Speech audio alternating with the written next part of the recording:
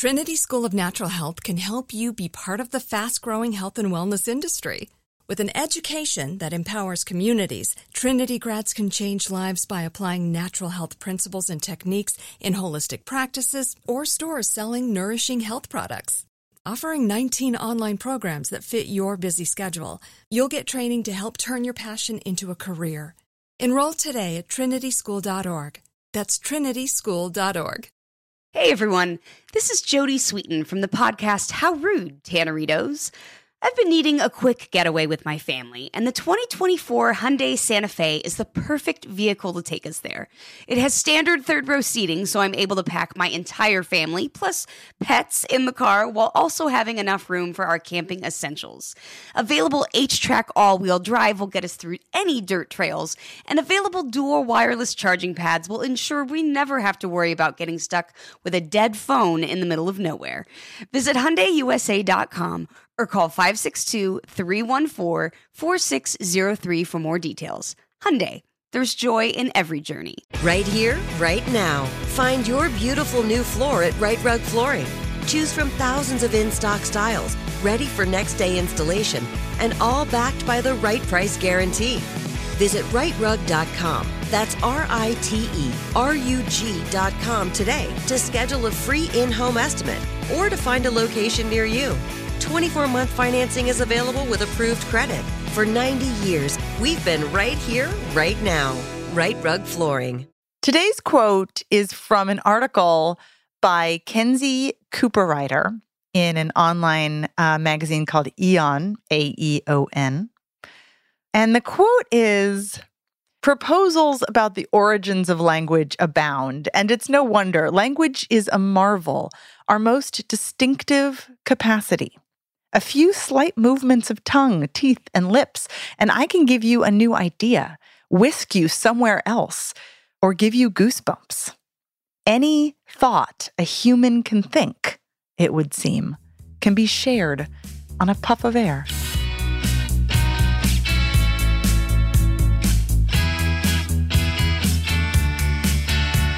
Welcome to Permission to Speak, the podcast about how we talk and how we get ourselves heard, with me, Samara Bay.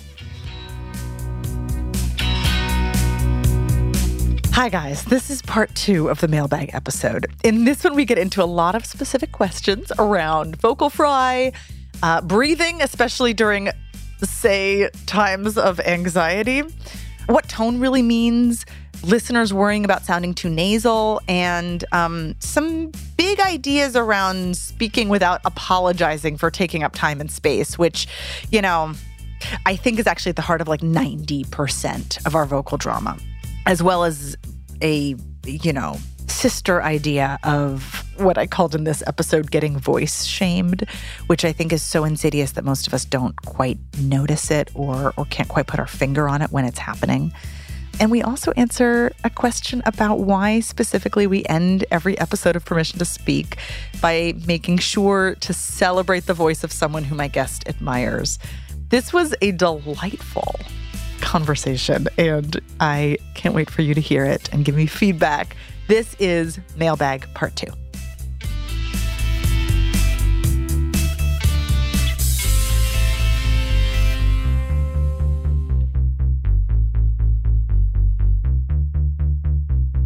Here's a question from one of our listeners. I'm doing a lot of phone banking for the upcoming election, and I feel like I come off too formal or cheesy.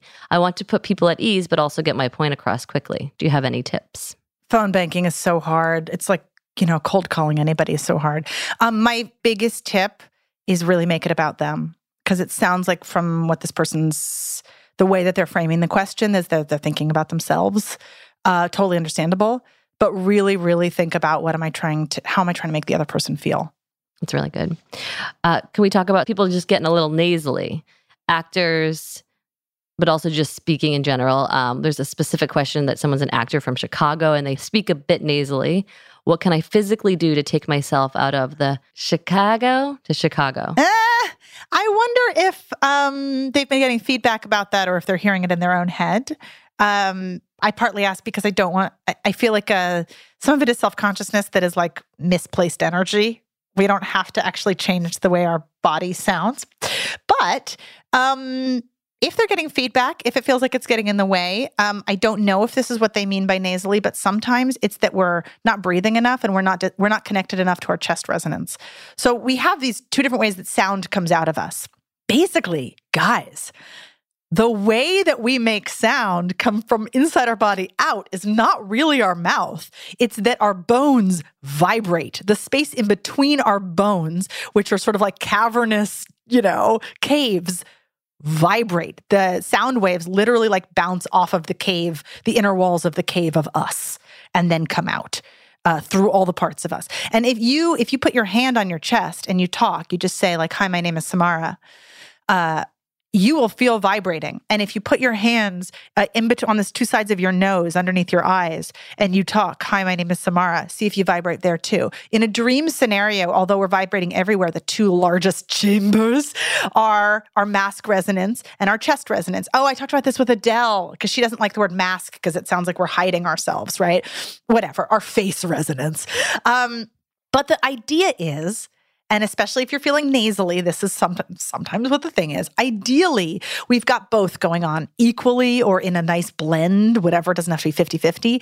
If we're all chest resonance and nothing is happening, no vibrating is happening in our face, it usually gives off a bit of an underwater quality. There's like this sort of sense like you have a cold and like nothing's coming out up top. So like you're just vibrating down here, right? Stereotypically, this is a male thing, but obviously it doesn't matter. It's cultural more than it's a biological sex thing. But you will feel at least a little powerful, but not necessarily present. And then the opposite is true for the mask. If you're all pingy all the time, pingy is this word that we use to mean this sort of like very, very present up here thing. You will sound very present. Hello, I am right here. I am in your face. I am Fran Drescher, right? But you lose all your power. The rest of your body is just not participating in the game that is communicating. So in a dream scenario, we have both. There's pretty easy exercises to do that has to do with sort of like moving around the different parts of those body parts and actually kind of just trying to like breathe sound into there, checking, am I vibrating now? Am I vibrating now?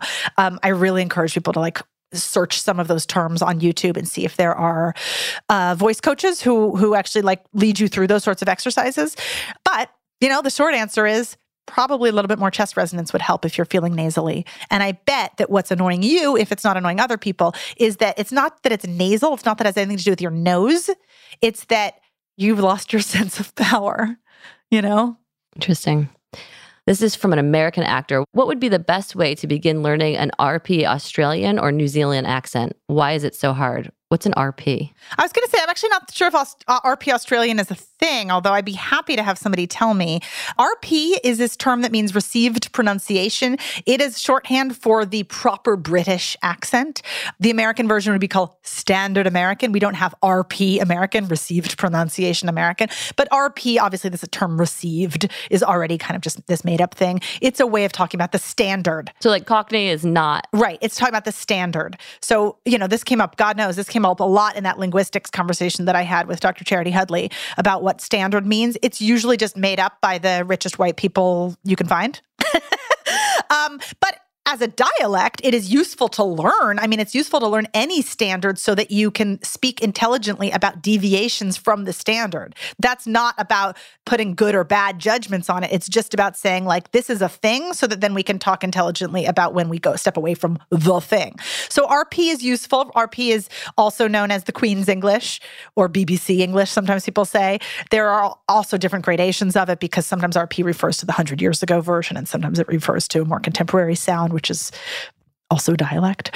So for Australian, I'm not sure what the standard is, but I will say that Australian and New Zealand are like so hard to learn. I was about to say are the hardest, but I'm going to put them along with Irish and along with South African and Scottish. When we're talking about learning accents, we can talk about regional accents of English, of American English, like the South, like Boston, like Gloucester, Mass, or like English as a second language. So if we're learning a French accent, right?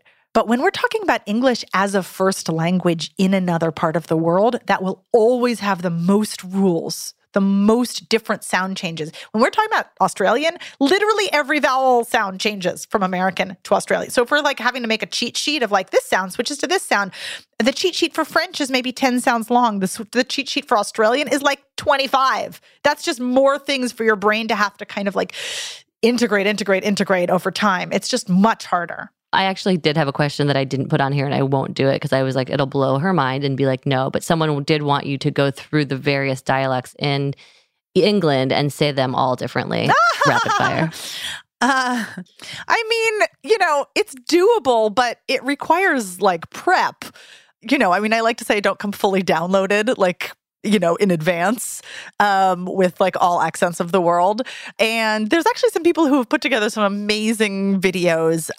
Amy Walker is famous for this if you search her on YouTube, for sort of like traipsing around various parts of the world and switching from accent to accent to accent to accent. It is totally something I can do as well, but like I do need to actually do my research, do my prep, practice it, and then, get there, which is my long way of saying no. Not right now. Okay, so this is from an American, and she's married to an English man.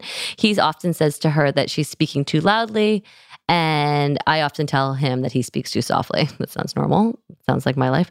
These are common stereotypes of loud Americans and the English who speak in whispers. How did this come about? Two English-speaking countries speaking at different volumes. That's really cool, isn't it? I mean, the short answer is it's cultural. I think that in her case, it's probably also gendered. Men don't have to speak up in order to be heard. ...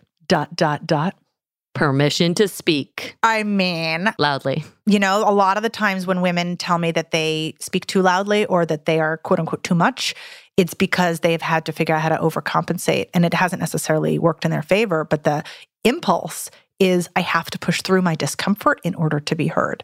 Whether or not it works, as I say, is, debatable in different spaces. But the impulse is not something men often have to deal with ever.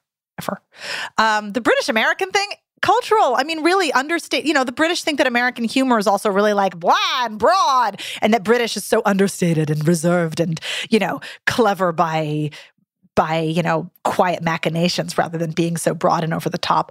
Obviously, those are huge generalizations. I think I have very sophisticated humor. Thank you very much. But, how delightful when you're married to somebody from a different culture, no matter what the culture is. I mean, a lot of us grew up in households where being loud and speaking over each other had really different connotations. Being loud and speaking over each other in certain cultures, totally normal. That's how people talk. That's how we get our point across. That's what comfortable sounds like. That's when you know people well, that's what you can do. That's what intimate sounds like. And in some cultures, speaking over each other is so looked down upon that you would never do that with the people you love, and how dare you? And then when those two people grow up and marry each other, well, that's a recipe for fascinating, cultural interactions. So it doesn't have to be this thing about what nation you were born in. It's really like, each of our idiolects interacting with the other person's idiolect. I would actually be interested in a follow-up to the person that wrote this question, because I'd like you to, just for fun, flip it and see how much your man misses you after you are not that loud American that he fell in love with. Okay, next up. I've been teased by my friends that when I meet a foreigner speaking English to me, I often respond to them in their own accent. That's amazing. Even in broken English sometimes. I have become aware of this, but I can't seem to stop. Why is this? Is it psychological? Am I trying to get on the same level or trying to get them like me? I figure they would understand me better, but that doesn't actually make sense because they are probably used to hearing English spoken well. It's so beautiful. A lot of people have this, and then a lot of people don't. I think it has to do with empathy. It has to do with mirroring. We're always trying to fit in. I mean, truly, this is like subliminal. We are not always consciously thinking, how are the other people in this room sounding? So I should sound more like them, and then I'll, be taken seriously by them. It's not conscious. But there are rules of conversation in every room that you're in. And I'm using the word rules very loosely to mean like, there's stuff we're picking up on in order to sort of win the conversation. Win not meaning that other people would lose, but win meaning that like what we want to have happen happens, which is often, as you say, connection. If we're talking to somebody who sounds different from us, we may very well, all of us or most of us, be subtly changing the way we sound in order to mirror them. We do it with hand gestures as well, We do it with body language. We do it with facial gestures.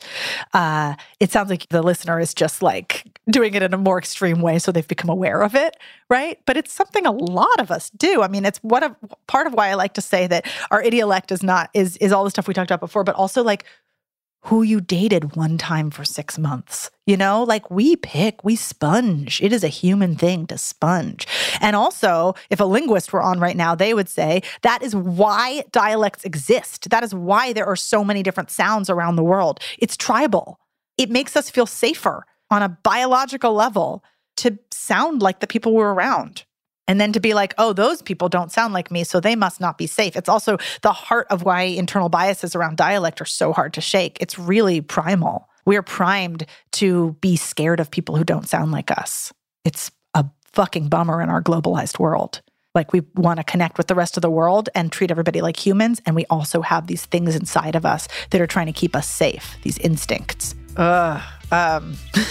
should take a break. We will be back in just a second.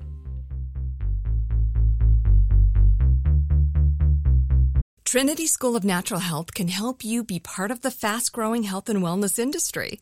With an education that empowers communities, Trinity grads can change lives by applying natural health principles and techniques in holistic practices or stores selling nourishing health products. Offering 19 online programs that fit your busy schedule, you'll get training to help turn your passion into a career. Enroll today at trinityschool.org. That's trinityschool.org. Right here, right now. Find your beautiful new floor at Right Rug Flooring. Choose from thousands of in-stock styles, ready for next day installation, and all backed by the right price guarantee. Visit rightrug.com. That's RITERUG.com today to schedule a free in-home estimate or to find a location near you. 24-month financing is available with approved credit. For 90 years, we've been right here, right now. Right Rug Flooring. It took 11 years to get to this sale. The Knix Anniversary Sale is on now at knix.com. Celebrate the intimate apparel company that has reinvented products for real life with one of Knix's biggest sales of the year. Get 30% off all leak-proof apparel from the #1 leak-proof brand in North America, including period underwear, swimwear, activewear, and more. Millions of people have made the switch to Knix leak-proof underwear, and there's never been a better time for you to try. Save 30% on super comfortable, machine-washable, and great-looking underwear that's perfect for periods and light bladder leaks. Choose from a variety of colors, styles, and sizes, from extra small to 4XL. You can even match your leak-proof underwear with an incredibly supportive and comfortable Knix wireless bra. Don't miss this chance to stock up on your Knix favorites or try something new. It only happens once a year at Knix.com. That's KNIX.com for the Knix Anniversary Sale. Hurry, the sale ends on Monday, May 13th. Go to Knix.com. That's KNIX.com. And we're back. Kat, what's next? I have a question for you.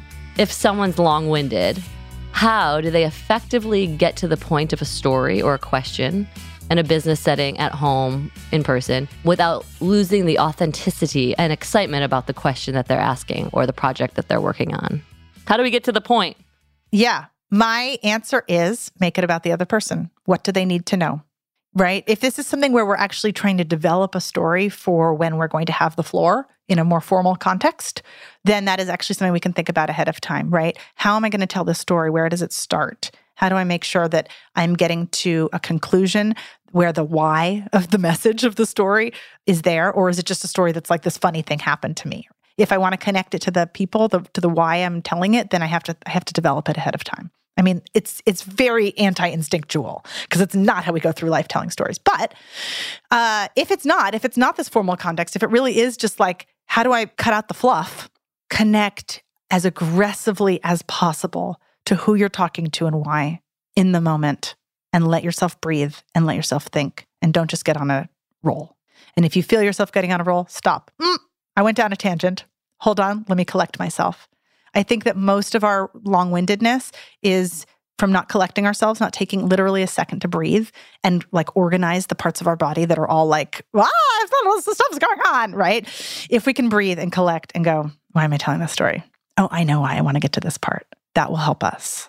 And the other part of it is that often if we're going off on a billion tangents, it's because we don't really trust our voices. We don't really trust that we can say something once and then be done. Like I wasn't heard as a kid. This is a little bit about, right, how we talk to ourselves on the inside affects how we talk on the outside. Totally. And practice. I mean, I'm trying to do it right now as I talk. We all have different modes. We can totally be tangenty and random. The last thing I want to do is tamp anyone down. The whole point of permission to speak is that my version of public speaking is not about put you in this box. It's about let you out. So you do you. But if you're working on a specific thing, then you can try. You can turn a microphone on because it tends to make us all a little bit more intentional. Turn your voice memos app on when you're alone in a room and try to tell a story. Envision who you're talking to. Don't just tell it to a wall. God knows that is not. It's not a helpful thing. Think of who you're talking to. Think about them smiling and nodding, right? Set yourself up for success. And then tell that story and see if you can get to the end with as few, tangents that end up seeming like you're sort of apologizing for existing as possible. And if you hear yourself going, I don't know, do you know what I mean? Because there was this other time, when you hear yourself doing those tangents, stop the recording, start it again. And try this time, what if I sounded like somebody who really believed herself, who really knew that this story deserved to be heard? Just really, really tell yourself that, and see what comes out. We can all practice. I'm also not against using ums and likes. I think that's a big old, whatever. It's like a big old stereotype that we shouldn't talk in ums and likes. Go and listen to Amanda Montell. I love when she was like, if you take all those out, you actually don't sound human. But when we're using too many of them, it is sometimes because we do not trust that we can say what we want to say and get to the end of our thought without taking it back, without somehow apologizing for taking up time and space. We can practice. I am practicing it right now. I was holding an intentional beat. Thank you. So I didn't cut anyone off. We have a Peruvian actor in the US, but English is not his first language. He says, if I speak with my normal accent, I'm sometimes told I'm playing a stereotype and limiting my casting range. And if I speak with a standard accent, I'm accused of trying to be someone I'm not. What would you suggest in my case? And before you answer that, I actually think this is somewhat connected here. We're going to jump down a little bit to a question we have from a Black woman who grew up in a predominantly white town. She's been told all of her life that she sounds white or too white. She asks, why does this have such a negative connotation, and what can I do to change my generally offended response? Why should I sound Blacker, and why should I sound whiter for that matter? It's all very confusing to me. Yeah, I really hear this. English is a second language, and also people who are dealing with, deep-rooted racist notions of what standard American is and isn't, are both people who've had to think much more consciously than a lot of the rest of us. It's a privilege to sort of find this podcast and then start thinking about your voice. For a lot of people, they don't have that privilege because it's something that they're confronted with every day from people having all kinds of opinions. And because there isn't, I'm on this kick to say that there's clearly a beauty industrial complex and there's no voice industrial complex. We don't even know, not only are there standards of the voice that are really nebulous, but we don't have any of the language to talk about it. It's not like we can say, stop fat shaming me. What's the version here? Stop voice shaming me? I would like to introduce that or something like that into the lexicon, because the reality is the people who are saying that to you have no idea that what they're doing is racism where they stand. They don't know. They don't have, I don't want to blame them even.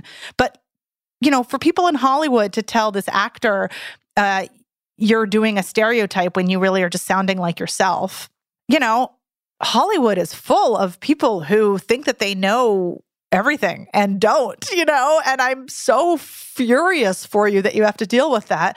I think an answer for both, actually for both of these listeners, might be in this word idiolect. It might be in giving yourself the language to say back to people, it sounds to me like you have a stereotype of how I should sound based on how I look. But actually, there's this really cool idea I just heard about of an idiolect. It means that every single one of us sounds different from every single other person because our life experience is reflected in our voice. Do you want to know more about my life experience? Because really, we just have to open it up for people. We have to, teach, as much as that's annoying. You don't have to. God knows you can just disengage. I think being offended is completely allowed. Please don't be sorry about being offended.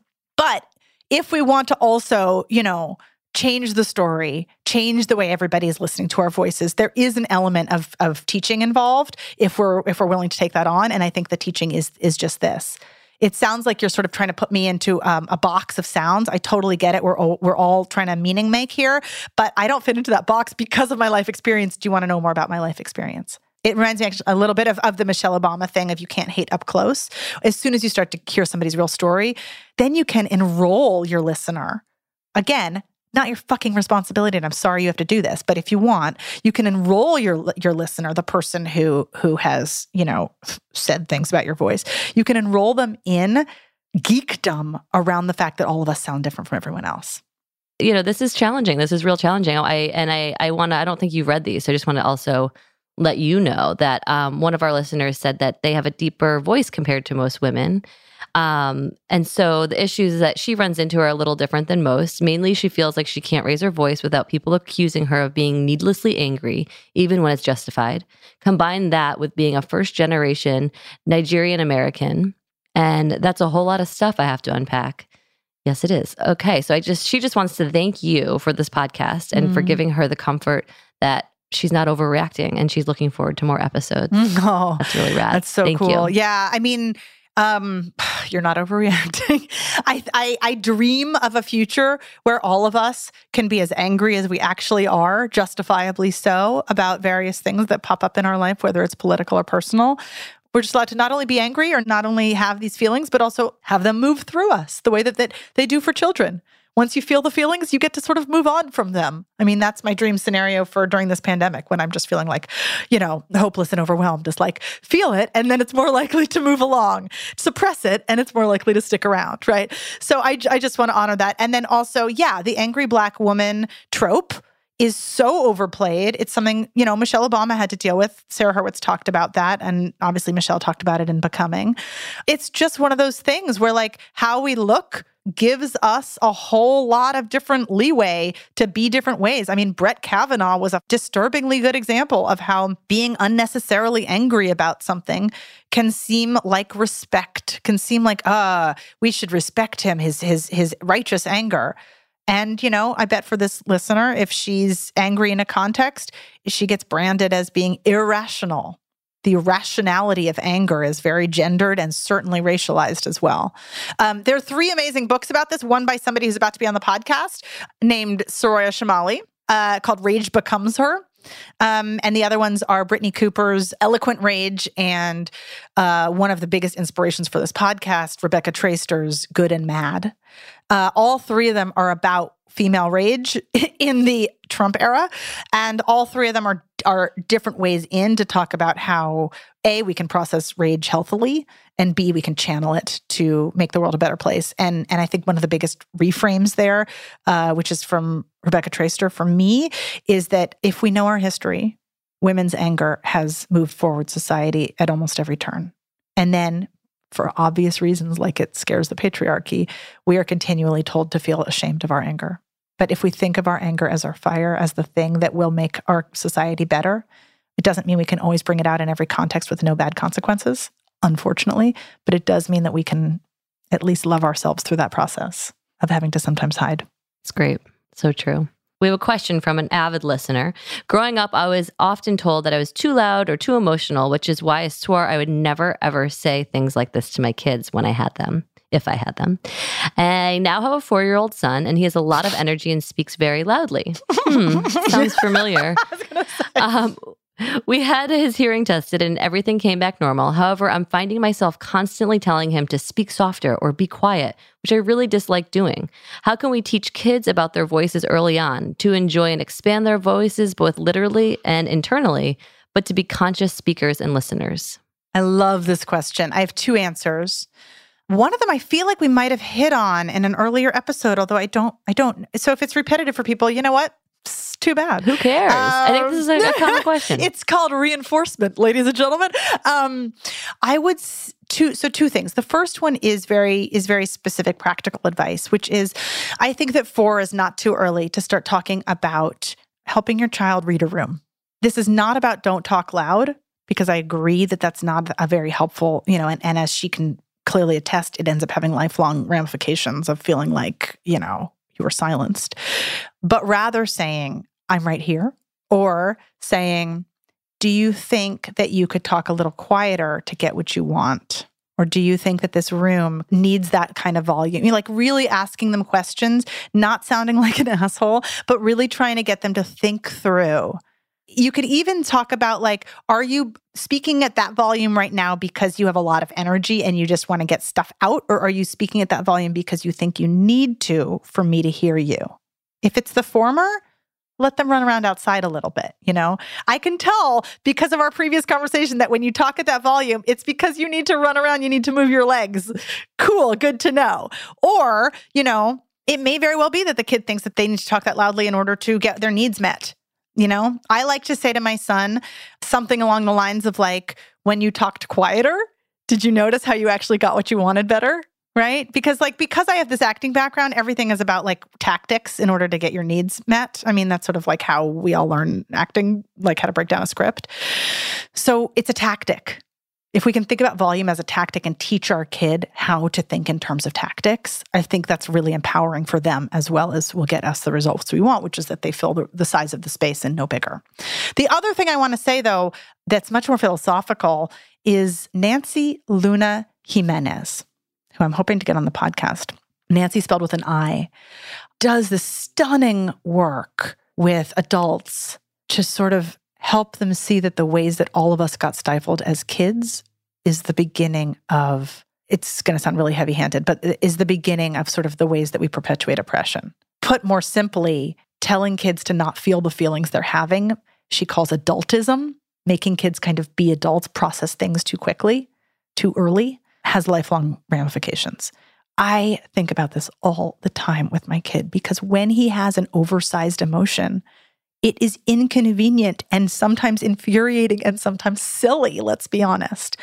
And yet I am trying desperately to make sure that he's allowed to have his oversized emotions as he figures out what size emotion he wants to bring to a space. And that will happen the older he gets. It's hard. Hang on one second. Jack, be quiet. I am trying to record a podcast. Just kidding. I love my son. Ladies and gentlemen, bits. Okay, we're going to take a quick break and we'll be right back. Trinity School of Natural Health can help you be part of the fast-growing health and wellness industry. With an education that empowers communities, Trinity grads can change lives by applying natural health principles and techniques in holistic practices or stores selling nourishing health products. Offering 19 online programs that fit your busy schedule, you'll get training to help turn your passion into a career. Enroll today at trinityschool.org. That's trinityschool.org. Right here, right now. Find your beautiful new floor at Right Rug Flooring. Choose from thousands of in-stock styles, ready for next day installation, and all backed by the right price guarantee. Visit rightrug.com. That's RITERUG.com today to schedule a free in-home estimate or to find a location near you. 24-month financing is available with approved credit. For 90 years, we've been right here, right now. Right Rug Flooring. It took 11 years to get to this sale. The Knix Anniversary Sale is on now at KNIX.com. Celebrate the intimate apparel company that has reinvented products for real life with one of Knix's biggest sales of the year. Get 30% off all leak-proof apparel from the #1 leak-proof brand in North America, including period underwear, swimwear, activewear, and more. Millions of people have made the switch to Knix leak-proof underwear, and there's never been a better time for you to try. Save 30% on super comfortable, machine-washable, and great-looking underwear that's perfect for periods and light bladder leaks. Choose from a variety of colors, styles, and sizes, from extra small to 4XL. You can even match your leak-proof underwear with an incredibly supportive and comfortable Knix wireless bra. Don't miss this chance to stock up on your Knix favorites or try something new. It only happens once a year at Knix.com. That's KNIX.com for the Knix Anniversary Sale. Hurry, the sale ends on Monday, May 13th. Go to Knix.com. That's KNIX.com. And we're back. So let's get down to some brass tacks, as they say, some terminology. Vocal fry. I still don't get it, and I don't know exactly what it is. You mentioned that people may use vocal fry in order to not seem intimidating. Do you think that there could be other reasons? Sometimes it seems to be a way to appear over it, therefore not vulnerable. Thoughts. I literally combined probably about 7 people asking that question in one. So many people have questions about vocal fry, and so do I. I mean, I actually love this because sometimes I fear that I'm mentioning it too much or that it's like such an obvious, like culturally agreed upon thing at this point. But of course, you know, it's a little inside baseball and it's not totally obvious. Vocal fry is literally just the sound that happens when we're on our voice like we are now and then we go off it. So it has this sort of quality to it, right? So like inevitably it ends up sounding a little like a door creaking open. And so people call it creaking voice sometimes instead of vocal fry. I think the fry word is meant to sound like bacon frying, right? Like there's some sort of that quality. It is not gendered. Everybody does it. I was just going to say men do it too. Like I feel like it hurts. Is it hurting? It can hurt is another thing. For sure, especially if you do it habitually, like all the time. Another thing I will say, I think it comes in 2 forms. It comes in a billion forms, but in 2 major categories. One is when somebody opens their mouth to speak, and from beginning to end of thought, it is all in vocal fry. We have people in our lives who do this, right? You can start to listen for it now. I'm going to do some example of it here. We'll see how that goes. But it's really the equivalent of saying like, what's your name? And being like, my name is Samara. And I just wanted to talk to you guys today about what's going on with me, right? Versus category 2, it comes up at the end of a thought and really only at the end. So we're saying something, we're saying, I believe that, you know, children are our future. But instead of getting all the way to the end of the thought, we go, I believe that children are our future, which is upspeak and vocal fry together. Or I believe that children are our future, which is just vocal fry. Future, right? We do this for a lot of reasons. I love that question. Is it about being unintimidating or is it about being over it?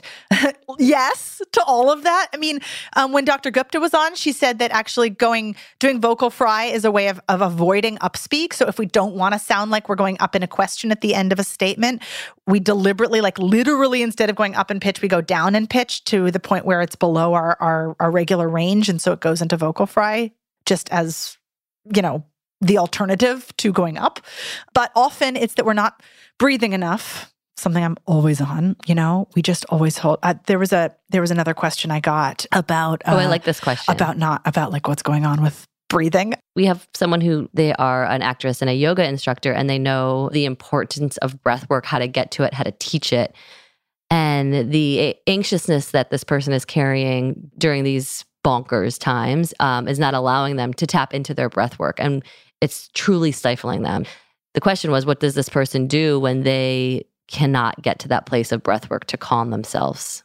What's the next tool in your tool bag? Yeah, I mean, I think that what's happening on a physical level with the amount of ongoing low grade trauma, sometimes high grade for some of us, that's happening with our planet right now, but also with, you know, our finances, with all the things that are the fallout.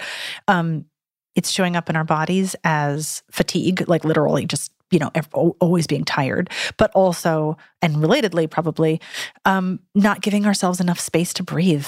We're just holding our breath. When we get anxious, we just tighten. We tighten. It happens all over, you know, in between our like armpits, you know, like there's a reason that power pose is a thing. It's as much about like expanding our whole bodies as it is literally about creating space under our arms, because that thing of really pinning your elbows to your body is a way of trying to be really small. It's also a way of trying to hold in breath, right? Like if we're not breathing enough, that's also this vocal fry comes out, you know? I was trying to say, if we aren't breathing with enough support that we can really get to the end of a long and I care type of thought, our throats, fortunately, know how to compensate. And they compensate by like just pushing the tiny bit of air through. And that is partly where vocal fry comes from. We just have this sort of thing happen.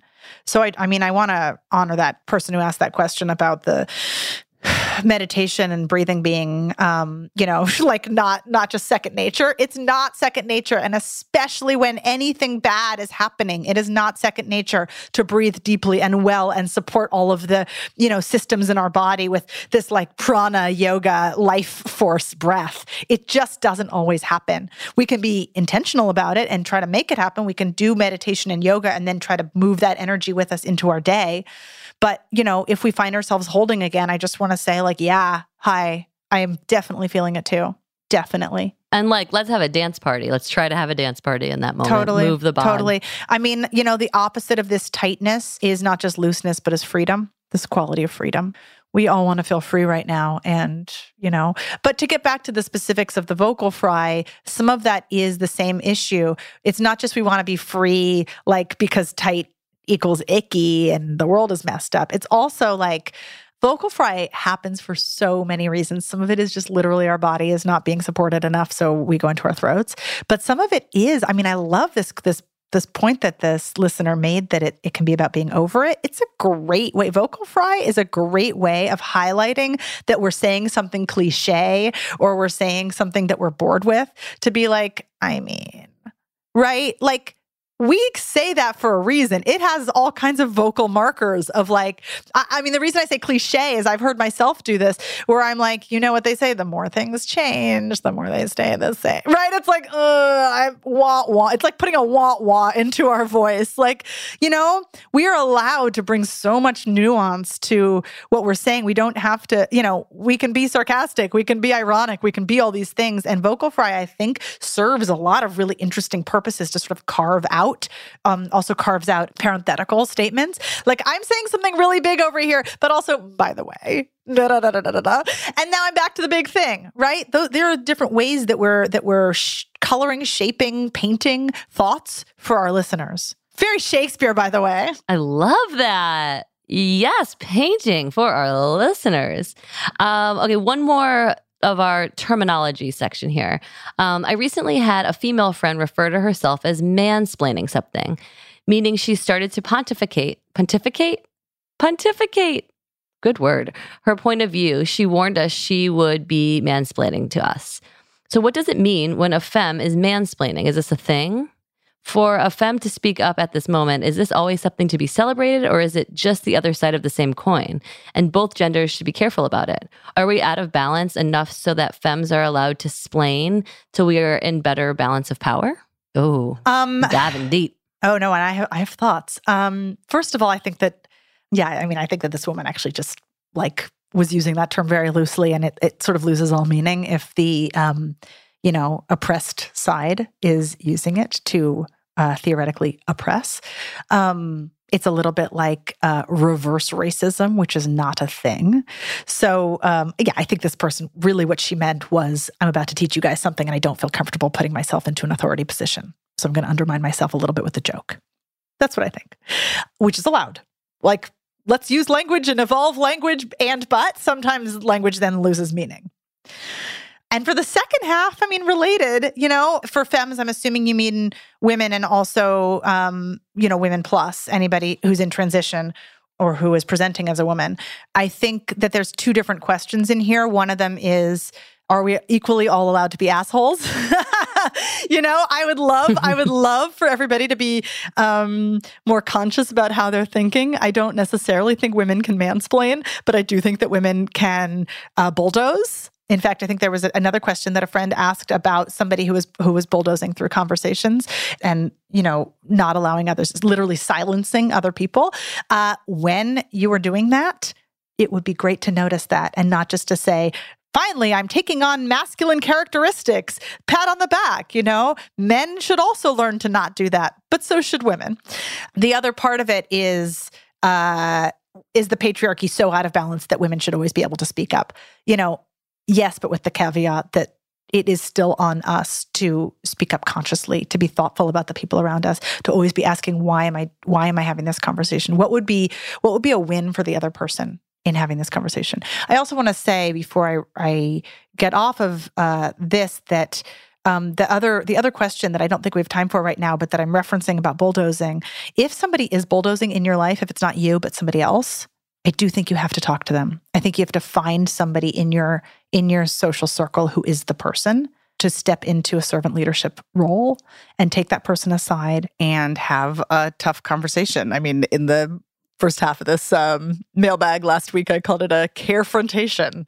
There we are, #carefrontation. But to say, I don't know if you notice that you're doing this. And what I really, really love and appreciate about you is, and here's how we could use some support. because something is happening dynamic-wise in our conversations that isn't as effective as it could be. Love that. Okay, we have a lot of questions, people asking you to do dialects and accents. And you know what? We just don't have time for it. But I have a great question from a middle school drama teacher who's obviously teaching over Zoom as well right now. So it's a little bit more of a challenging time. And she finds tone inside and outside of the classroom so important to effective communication. Would you be able to give a vocal reference to explain a lesson in tone? Meaning, could you say a few questions or statements, but say them in two completely different tones to show how much tone of voice can almost literally change meaning? I don't even know what sentence to use because this can happen on any sentence. But I do think that most of us, all of us, have the mechanisms to have a wide variety of tones and don't always trust that that's the case, or we get habitually stuck in just a few. But even like as simple as come here, you know, these two words, when you see come here written down out of context, it can be everything from like a really aggressive command to a come on, right? And we humans do know how to create that sort of nuance. We just have to actually use the tools. You know, if we want to practice, we could practice. I mean, like there's a way to say come here that's like come here, which means do it now, right? There's a way to say come here that's like come here, come here. Technically speaking, we drop the H. Maybe it goes into vocal fry. Come here, right? Which is just like, this is going to be easy. Come here. Right? Is like speaking to somebody who needs a little extra love. Come here, come here, come here, come here, right? And then you can see from there, we can get into really flirty. Come here, come here, come here, right? There's so many different ways that all of us can do that. We just have to actually think the thought of what we want the other person to be feeling.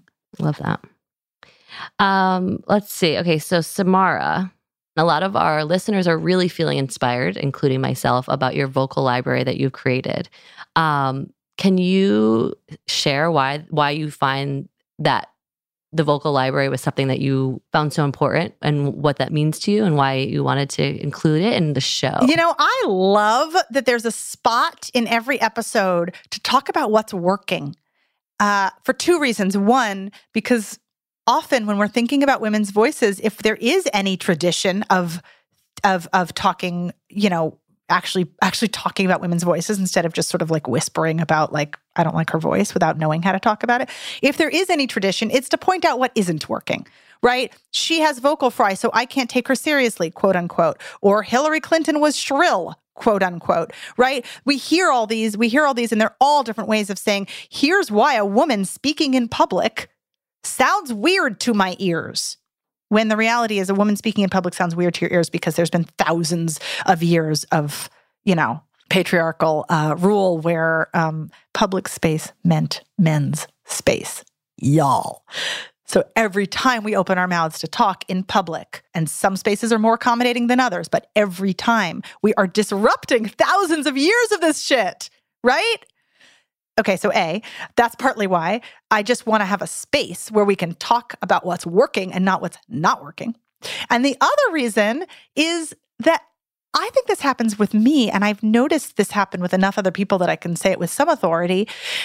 We have a sort of cultural amnesia about what a powerful voice sounds like. So we might have this moment where we're listening to AOC, or we're listening to Katie Porter, or we're listening to somebody who isn't in politics, but who is grabbing a microphone or who's talking into an Instagram Live and being authentic and being themselves and like speaking to us.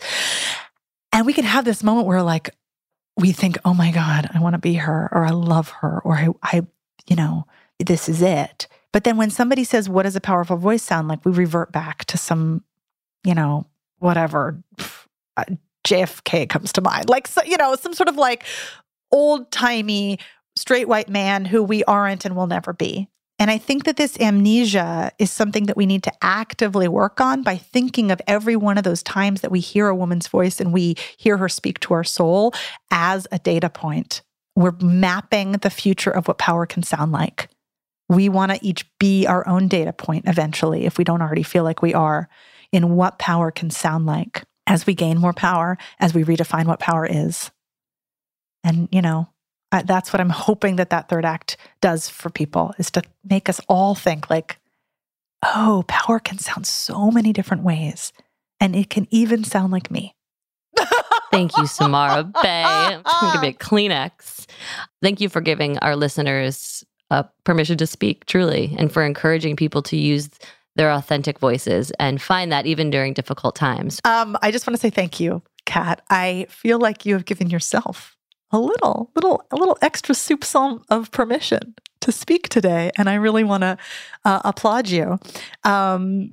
This was beautiful. I really loved being in conversation with you and also feeling like the actual energy of you guys listening. Thank you so much for being a listener on this podcast, for being with me on this journey. I think that the only way that we will actually change what power sounds like in America is together, and you are my together. So thank you for being together with me, guys. Thank you for giving me permission to get dressed today. Like, I got dressed up for you today because you honestly show up to everything you do 125%. And I really admire it. It's not easy, and you're doing such a great job. I know how important having cheerleaders are, and having family around, and having all those things are to you, to me, to everyone. And it's really tough right now to not have that space. But there are so many amazing questions and people listening to this show. And I invite our listeners to have a dialogue with your family, with your friends, and also with us. Like, we're part of your community here. And please write into our show, connect with us, ask questions, be bold.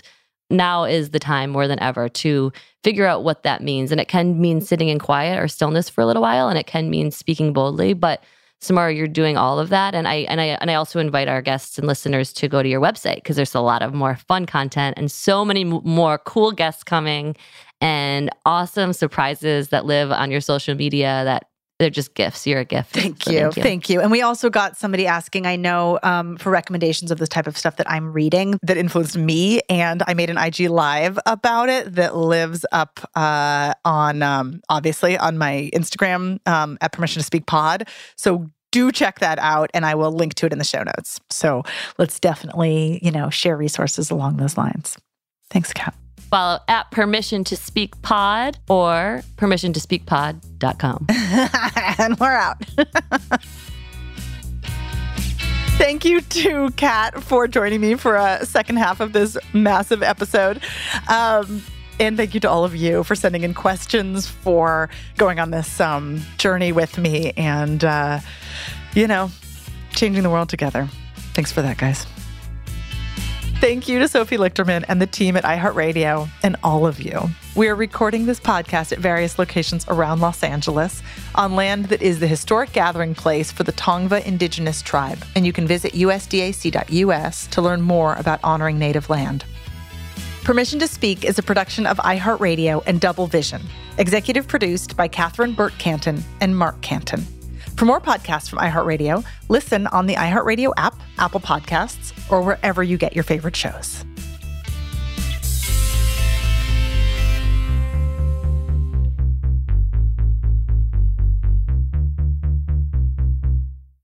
Trinity School of Natural Health can help you be part of the fast-growing health and wellness industry.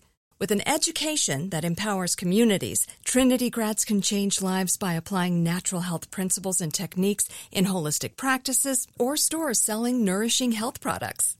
Offering 19 online programs that fit your busy schedule, you'll get training to help turn your passion into a career. Enroll today at trinityschool.org. That's trinityschool.org. Right here, right now. Find your beautiful new floor at Right Rug Flooring. Choose from thousands of in-stock styles, ready for next day installation, and all backed by the right price guarantee. Visit rightrug.com. That's RITERUG.com today to schedule a free in-home estimate or to find a location near you. 24-month financing is available with approved credit. For 90 years, we've been right here, right now.